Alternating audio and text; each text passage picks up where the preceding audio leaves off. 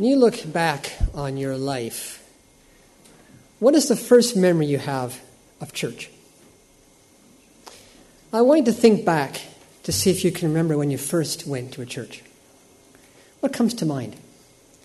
For me, I can remember sitting in a Sunday school class.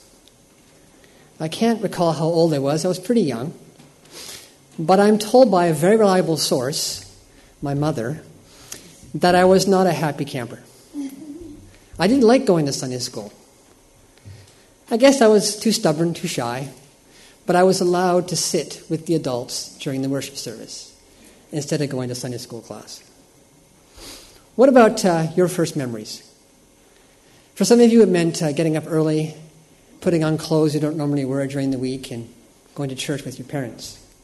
For others of you, it may bring back memories of a different country, a place that was in your past when you first went there, different province, different city. For some of you, you can't remember a time that you didn't go to church. You went to church as a baby. You worked your way through nursery, Sunday school classes, junior church, youth groups, and now you're sitting here. For others today, this could be perhaps your first memory of church. This could be your first time. Or for some, it could be a time when you haven't been back to church for a long time. If so, welcome to Snowdon. We're very happy to have you here. No matter who you are, we all have different experiences and expectations, memories, opinions about the church. We all have different thoughts about what church should be. And let's be honest. There are things we like, things we tolerate, and things we don't like. That's just who we are. These expectations and opinions can change as we progress in life because we change as we get older.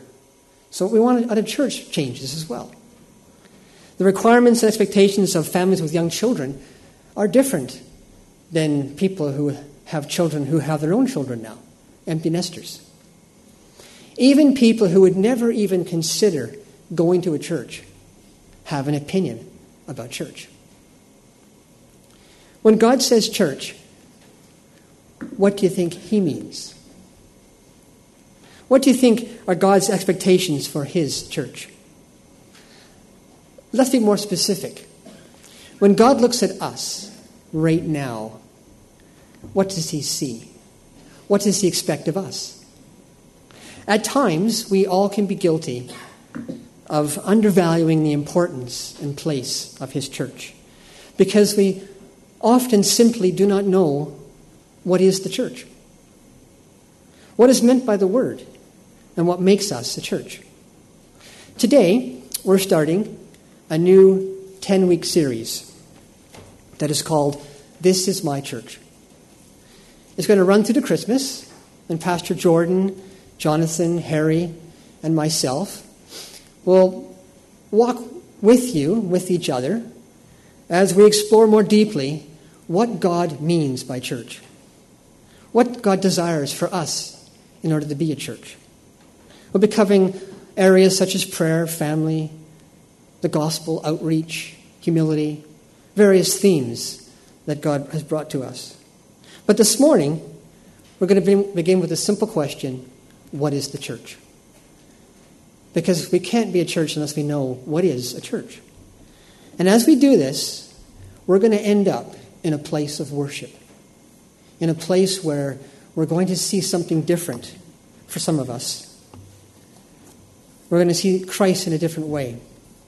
Our passage today is Ephesians chapter 1, and I would encourage you to turn there in your Bibles, whether it's in the Pew Bible or your own personal Bible.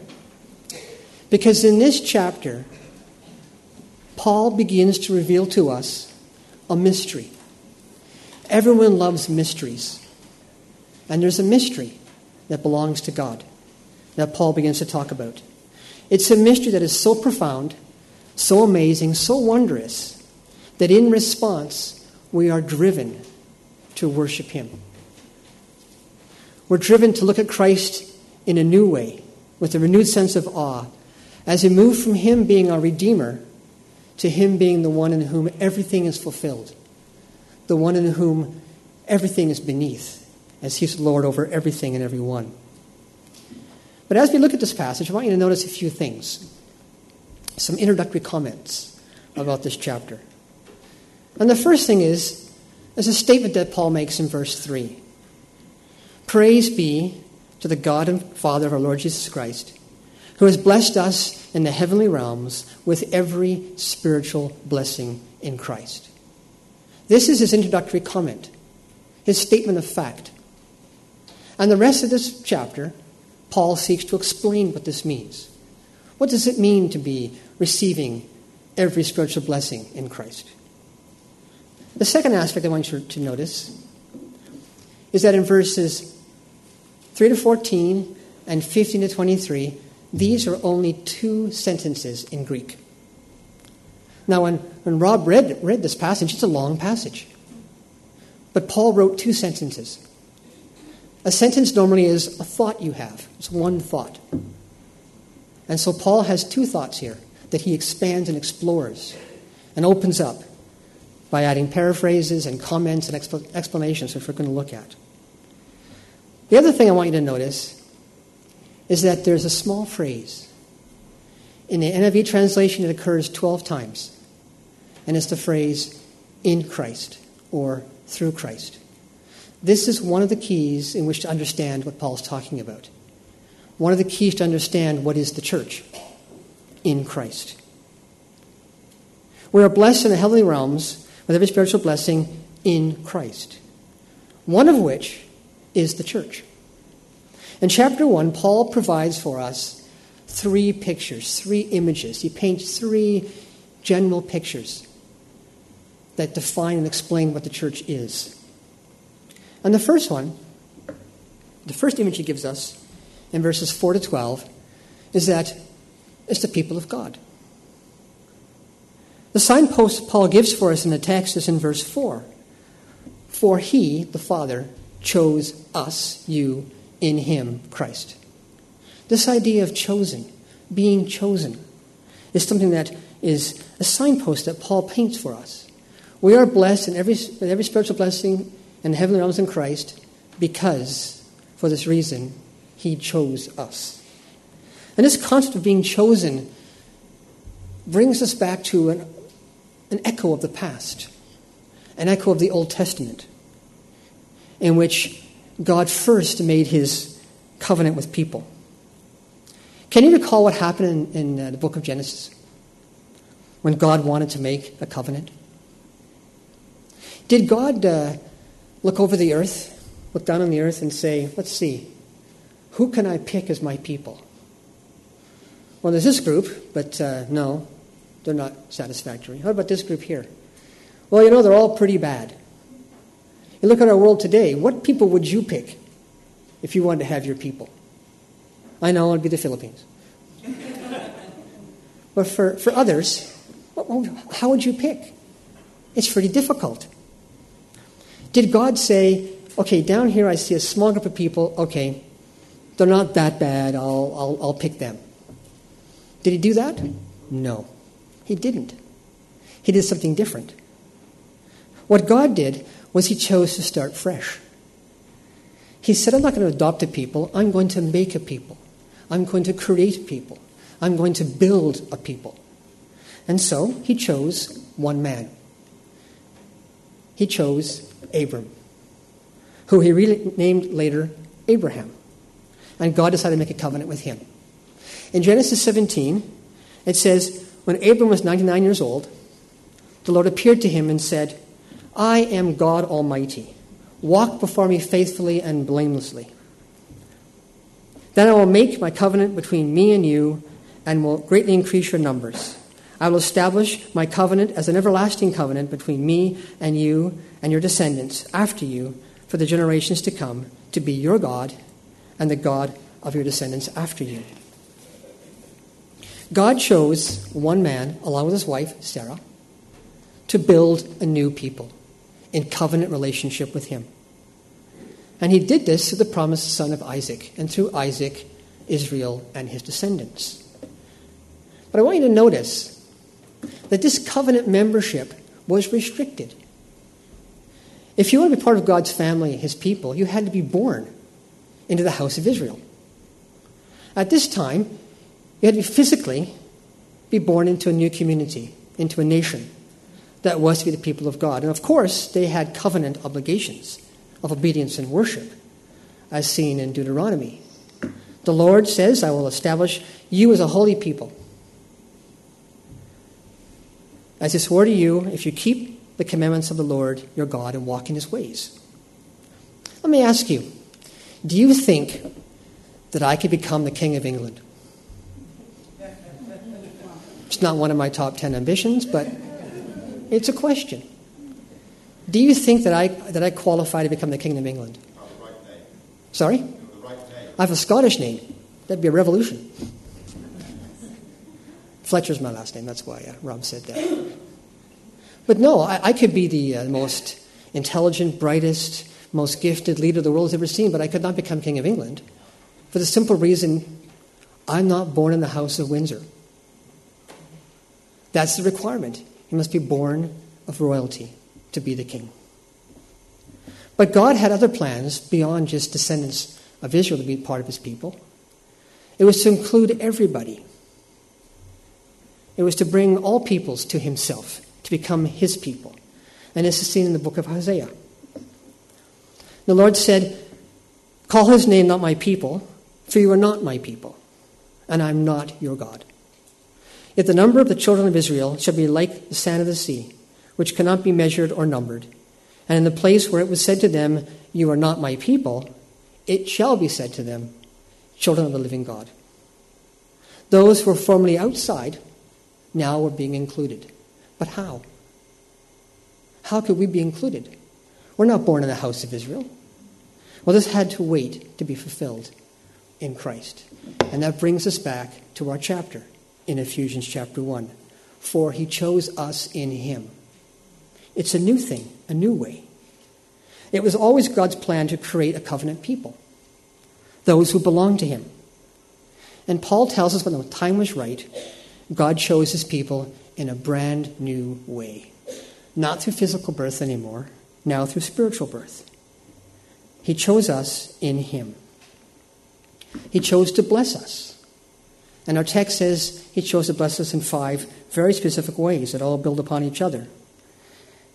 In verse 4, he chose us to be holy and blameless. Remember in Genesis when God said to Abraham, be holy and blameless? Walk before me. Now God sees each of you who know him as holy and blameless. Do you think that God just sort of said one day, okay, from this moment now, I see you as blameless. I'm going to ignore everything in your life that's wrong. Well, it says that he sees us as holy and blameless in his sight. Is that how he did it? In the next verse, Paul explains something else. Not only does he declare us holy and blameless, he says, I'm adopting you as my children. In verse 5 and 6. In love, he predestined us to be adopted as his sons through Jesus Christ, in accordance with his pleasure and will, to the praise of his glorious grace, which he has freely given us in the one he loves. Twice, he says, in him and in the one he loves. It's all in Christ. It's the key to the text. We're chosen to be his children. But how can we be his children? Well, Paul expands on it again in verses 7 and 8. He tells us that in Jesus, in him, we have redemption through his blood, the forgiveness of sins. And it's all fitted within God's grace, which he lavishes upon us. We think of lavish as a very rich word. You're lavished. It's not just given a little bit.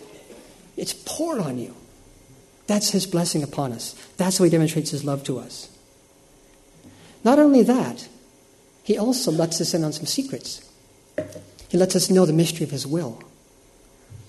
And this begins the first kind of climax in this passage.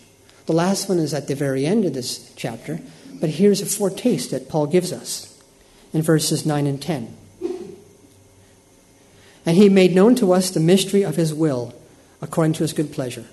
So the Father made known to us the mystery of his own will. Have you ever thought to think to yourself, what is God's will?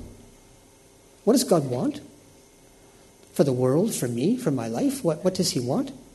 Well, he makes known to us the mystery of his will according to his good pleasure. It's for his pleasure that he tells us these things, which he purposed in Christ. Again, the idea of in Christ. To put in effect, when the time shall reach their fulfillment, to bring all things in heaven and earth together under one head, even Christ. I like the translation of the NASB, where it says that God has summed everything up in Jesus. All the promises in the Old Testament, all the prophecies in the New Testament, all of history and life, all creation and existence, all purpose, all questions find their answer in Jesus. He is the one. We have we have an election tomorrow. What do people want in the government? They're not going to get it because it's people. We have to wait for Jesus. It doesn't matter who sits in office. They're human beings. They're going to make mistakes, and they're going to do some good things. That's just us as people. But Christ will rule supreme, and everything will find its fulfillment in him as he unifies all things to himself. Because this is so profound, because this is so amazing, Paul repeats it again in verses 11 and 12. In him we were also chosen, having been predestined according to the plan of him who works out everything in conformity with his will, in order that we, who were the first to hope in Christ, might be for the praise of his glory. Might be what? Did Paul miss something in the sentence? That you might be for his glory. What do you think that means? It means that we might be his, might belong to him. That's the first picture of God's church, that he chose you to belong to him.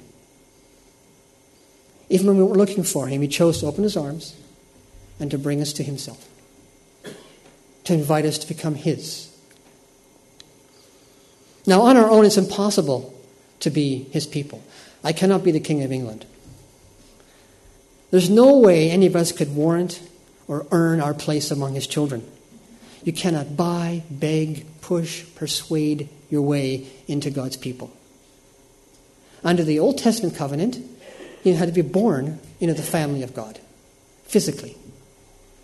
In the second covenant, the new covenant, it means spiritual rebirth. This is the great mystery that was now hidden but now is known, that the Father has chosen to create a new people for himself through and in Christ, and that Christ would rule supreme over all of this. This is a picture of the church, the first picture. As you sit here listening to me, if you're still awake and following me, ask yourself, honestly, do I belong to the Father? Am I sure, am I positive that I'm counted among his people? Is there a clear point in your life when you knew that God chose you to be his? You see, God's church is comprised of those who belong to him, those who are his children, those who are called according to his purposes. So it follows that for us to be a church, we can only be a church if we are the people of God. We can't just get together and say, let's be a church. Sure, sounds like a good idea. No, it has to be comprised of the people of God. And since this is impossible, we have to look to God to do that for us, to do it within us. It must be the reality of our church. The second picture that he gives for us is that of being a temple of the Holy Spirit in verses 13 and 14. Paul says, and you also were included in Christ when you, 1, heard the word of truth, the gospel of his salvation, and 2, having believed, hearing and believing. That brings you into God's presence, into being part of him. But not only that, God doesn't just say, you're now mine, you belong to me, go off and live. He gives something else to us, something that was new. He gives us the mark of the Holy Spirit, a seal of the Holy Spirit. Having believed, you were marked in him with a seal, the promised Holy Spirit. What does that mean, to be sealed in the Holy Spirit? Does that mean that, for those of you who like to can tomatoes and jam, does that mean he puts us in a jar and he seals us? Pop! You're sealed in him now? You can't get out? Is that what the seal means? In Paul's time, a seal referred to a mark of ownership or possession. When God chooses us to be his people, that is, at the moment that you receive him, the moment that you give your life to him, God sets his sign of ownership in you. Not a stamp on your forehead, it's inside of you. God's Spirit becomes alive in you as a sign that you belong to him. Why is this important? What has this got to do with being a church? Well, it's God's pleasure that we actually be recreated in our hearts in faith before him. And he actually gives us the ability and desire to belong to him, to be like him. This was always missing in the Old Testament. People couldn't have the Holy Spirit because you had to be clean before God before he could receive him. In fact, even Jesus said this in John 16, 7. I tell you the truth, it is for your advantage that I go away. For if I do not go away, the Helper, the Holy Spirit, will not come to you. But if I go, I will send him to you. That is the mark of the Holy Spirit. And believe me, almost all of you have seen that. You have seen the mark of the Holy Spirit upon other believers. Have you ever gone anywhere, a different church, different country? You met believers, can't understand a word they say, can't understand the music, the culture is different, but there's a connection. There's a sense that, we're on the same wavelength. Inside, I know I can sense that. You're seeing the mark of the Holy Spirit in the person. You're seeing the possession of God's presence in that person that you share with somebody. You feel at home in that situation. You couldn't explain it necessarily, but it's there. It's only one amongst other signs. It's an intuitive mark that God gives us. Out of that, we are called to be his sanctuary, a place where God dwells and lives. Paul tells us, do you not know that you are God's temple and that God's Spirit dwells in you? And he repeats it again in Ephesians, just the next chapter. In him, the whole building is joined together and rises to become a holy temple to the Lord. And in him, you too are being built together to become a dwelling which God lives by his Spirit. That is the church. It's a place where God dwells within his people and lives through his people. We also receive an inheritance that God gives us. It's kind of difficult, but when do you receive an inheritance? When do you normally receive an inheritance? What has to happen? Somebody has to die to get the inheritance. That's sad, because we don't like death. Death is bad. But people leave bequeaths behind them. Well, what inheritance have we received? What had to happen for us to receive an inheritance? Somebody had to die. It was Jesus. When Jesus died and rose, he gave us an inheritance. And as the text says, that the inheritance we've received is not yet fully received. It's still waiting for us. But for the present, he gives us a foretaste. So the pledge or deposit of the Holy Spirit, which guarantees our inheritance. Think of the best time you've had in worship. Think of the best message you've heard. Think of the best time you had with the Lord alone, walking in a forest and just feeling his presence. That's a small foretaste of what is to come. That's a foretaste of the inheritance that God has waiting for us, to be in his presence. And together we are beginning to experience that inheritance as we share our community together as a church. If you belong to him, then you're marked by the Holy Spirit.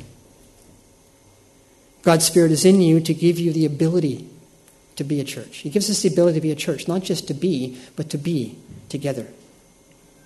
I like the words of Martin Luther King. He talked about faith. He said, faith is taking the first step even when you don't see the staircase. God asks us at a church sometimes, okay, take a step. I know you don't know where you're going. I know you're not sure. I know it's scary. And I may even think it's wrong step to take, but I'm telling you to take the step. Because I'm the one who sees the full staircase. I know that this step leads to the next one. That also is another picture of us following him. So what is the church? It's belonging as a people of God. It's having the Holy Spirit in us, being the temple. And lastly, it's being the body of Christ. That's the last section of what Paul talks about in this chapter. And actually, Paul prefaces this, and remember, this is one long sentence from verses 15 to 23. This is one thought. And Paul begins it with a prayer that he prays and ends with this final image and picture of what it is to be the church. Paul says to us in verse 18 that he wants us to know God better. That's his prayer. Know the Father better. And he says that, and also to know the hope of his calling. Know that you belong to him. You may not feel like it sometimes, but you do if you've trusted in him. The riches of inheritance, knowing what that means. We've just discussed that. Paul is recapping in many ways. And knowing the greatness of his power in verse 19. And this is the other final climax to all of this, which turns us away from ourselves to look above ourselves. For he says in verse 20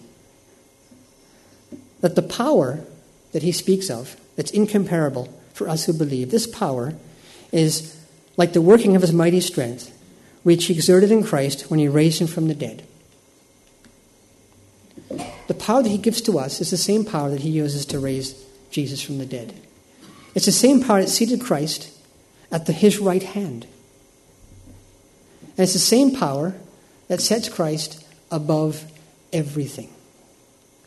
Far above all rule, authority, power, dominion, and every title that can be given, not only in the present age, but also in the one to come. Everything is beneath the feet of Jesus. Because we read the Gospels, read the New Testament, we see Jesus when he walked on the earth. That's what we see as our Savior. But we also see another picture of our Savior, the one who's above us, the one who stands above, and everything's beneath his feet. It's so far down you can barely see it. When you think about that, him coming into the world was incomparably difficult. I mean, you think of yourself. What would it take for you to put off everything of your humanness and become like an ant on the ground in summertime? To compress yourself into that.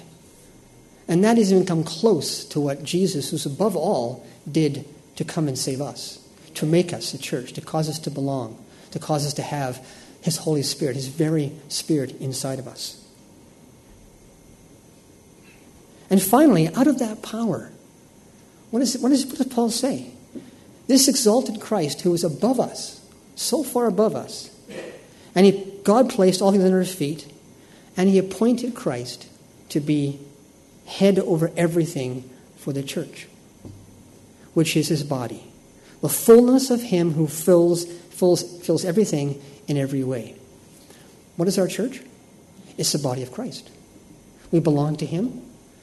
God's Spirit lives in us to enable us, to give us the ability to be his, to live as a church. And he even includes us within his body. That'll be explored in a future message. I don't want to do everything in one message. That'll be covered in the course of the weeks as we preach.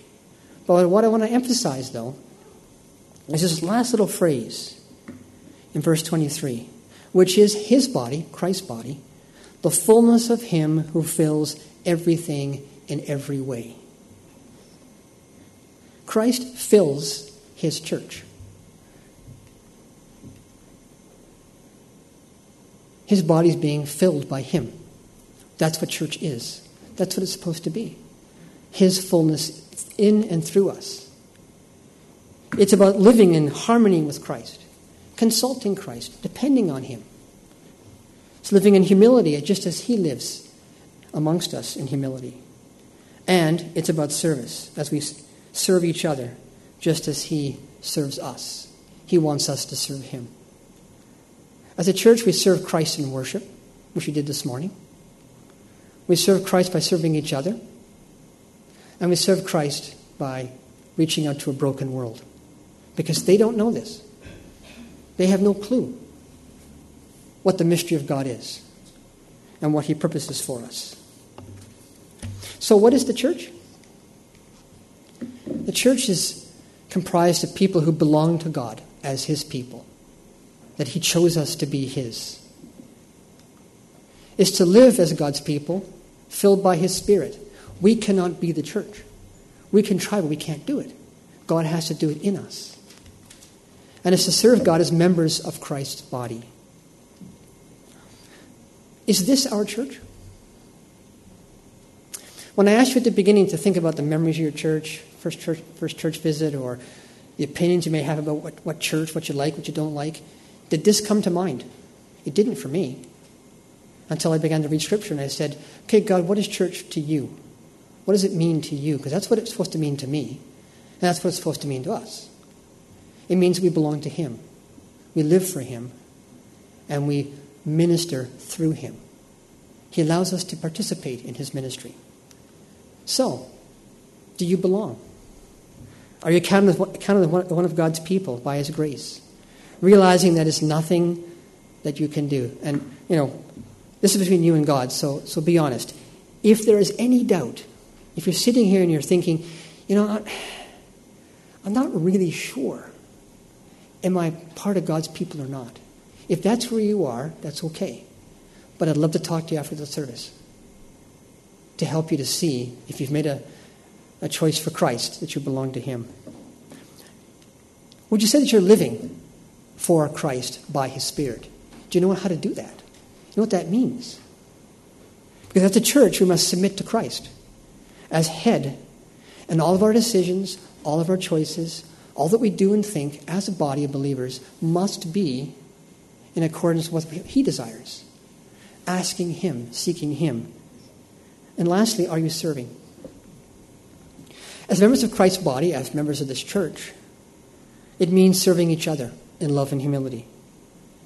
As a church, are we filled with people who are ministering through Christ's provision of his gifts that he's given us? Maybe there's something in this church you'd love to do, but you're shy about doing that. Or you don't want to say, why don't we do this, in case somebody says, good, why don't you do it? It's scary. If God is placing in your heart some ministry to be involved in, talk to somebody, talk to the leadership team. We'll see what we can work out. Because God puts ideas in your hearts. He puts ideas in your minds of what we should be doing as a church. It doesn't just come from a leadership or from a few people. It comes from you. That's what it means to be a body, a family, a community of those who belong to God, those who have God's Spirit, and those who are serving as part of his body. This is what it means to be a follower of Jesus. This is what we're doing. So we come to church to encourage each other, to learn how to worship and how to serve God. But this is impossible. Can't be done. Everything I said can't be done. The bar is set so high, we can barely see it. God's standard is so high, we can't even begin to reach it. There's no ladders high enough. We can't belong to him, we can't serve him, we can't live for him. We can't do it without Christ. It's back to the key of this text. It's in Christ.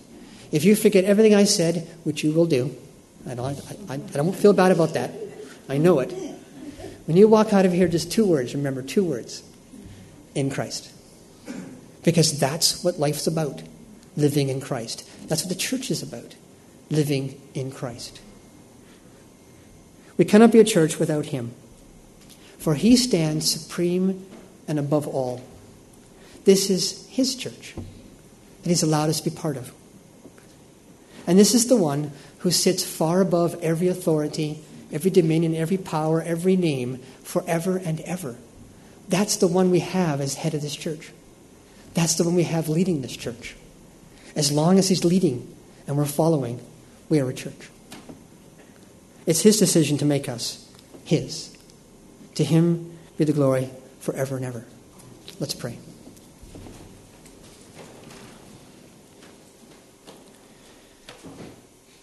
Heavenly Father, you are perfect and complete in yourself. You have no need of anything. You are holy and righteous, and you decided, Lord, for your good pleasure, because you chose to do it. You chose, Lord, to create the world, to create people, to create life. And you chose, Lord, to create your church, to call out a people who were not your people, to belong to you, so that even the very existence of your people and your church is to your praise, is to your glory, is to your honor. And we worship before you, Lord. We humble ourselves and we bow before you, God. We want to say thank you, Lord. Thank you, Lord, for including us in your kingdom. Thank you for including us and calling us so that we can belong to you, that we can have your Spirit in us, that we can serve you, that we can be in this place, Lord, called Snowdon Baptist Church. Something that you've done, and you've allowed us to join you, Lord, and to serve you. Jesus, as we come and we sing one last song before you, we pray that in our hearts you would be sitting far above in your rightful place, exalted and high, full of honor and glory. For in you, Jesus, we live forever and ever with you, Lord. Amen.